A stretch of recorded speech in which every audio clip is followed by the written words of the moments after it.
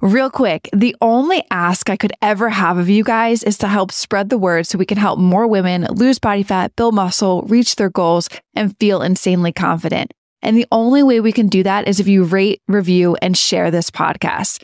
So the single thing I ask for you to do is if you could leave a review. It will take you 10 seconds. And it will mean the absolute world to me and may change the world of someone else. You have an injury. Well, how am I supposed to work through this injury rather than just accepting that you have an injury? Or my husband ended up in the hospital, but I need to go work out, right? Like that's an extreme thinking.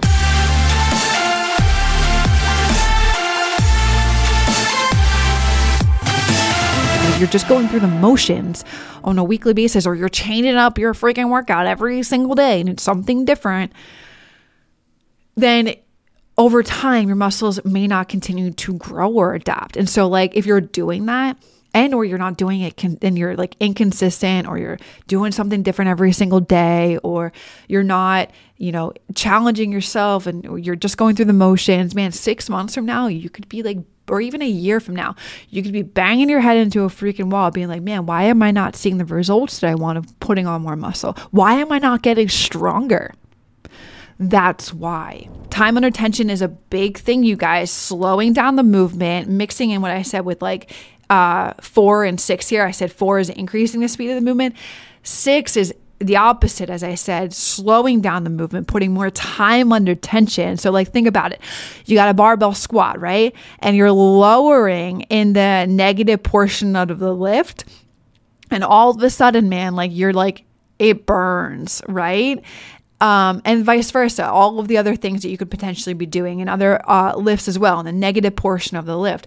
And this can be more effective at inducing muscle damage. And from there, because you're breaking down the muscle inside of the gym, you will then, you're creating the muscle damage, you're creating the muscle tears and the fibers and all that stuff.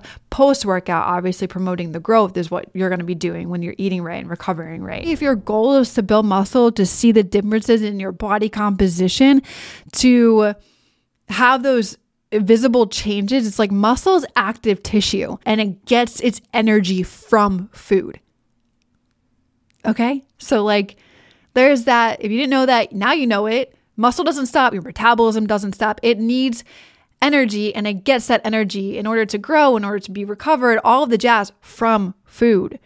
Okay? Plus, on top of that, there's some other things that happen. For you guys that are AM workout goers practicing IF, or you're not eating before you work out, you are lifting in a catabolic state. You're catabolic during your workout. So in layman terms, when you're in this state, your body is breaking down muscle and storing body fat for the production of energy to get you through that workout. That is completely counterproductive to the goals that you are working towards. You want to live in an anabolic state where you build and maintain muscle and burn away body fat. You get there by fueling your body properly with food pre and post workout and all throughout the entire day. Fitness overall is a game of consistency. So spreading your efforts, such as like working out for an hour across a 20-day period, is far more beneficial than you trying to go all out for 3 hours in the gym for the first 2 weeks of you starting your fitness journey. Not only is that a far more beneficial approach, but it also allows for recovery, for adaptation, for growth. Because you guys know that I've said this time and time again, you don't build muscle inside the gym. You build muscle in the following hours with proper nutrition, sleep, hydration, all of the things after that workout. So it's not about how hard you can go all at once, you guys. It's not about how hard you need to change all of these things when you're first starting a fitness journey. So many people focus on changing 100 things when really you need to just focus on one thing, whether that may be drinking more water, whether that may be throwing out all the processed shit inside of your house and putting in whole foods so that you have more better options to choose from, right? You have an injury. Well, how am I supposed to work through this injury rather than just accepting that you have an injury?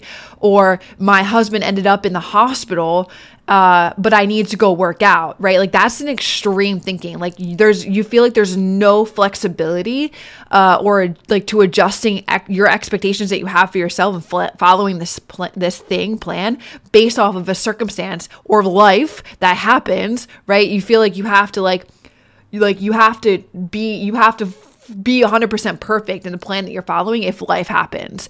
And that can result in like the inability to adapt to change or unexpected situations that are going to happen in your life.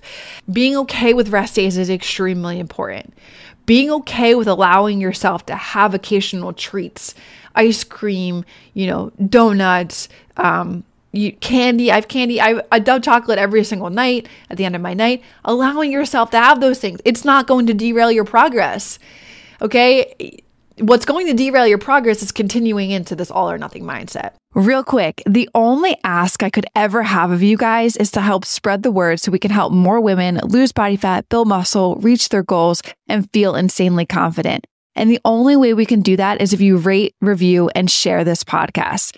So the single thing I ask for you to do is if you could leave a review. It will take you 10 seconds and it will mean the absolute world to me and may change the world of someone else.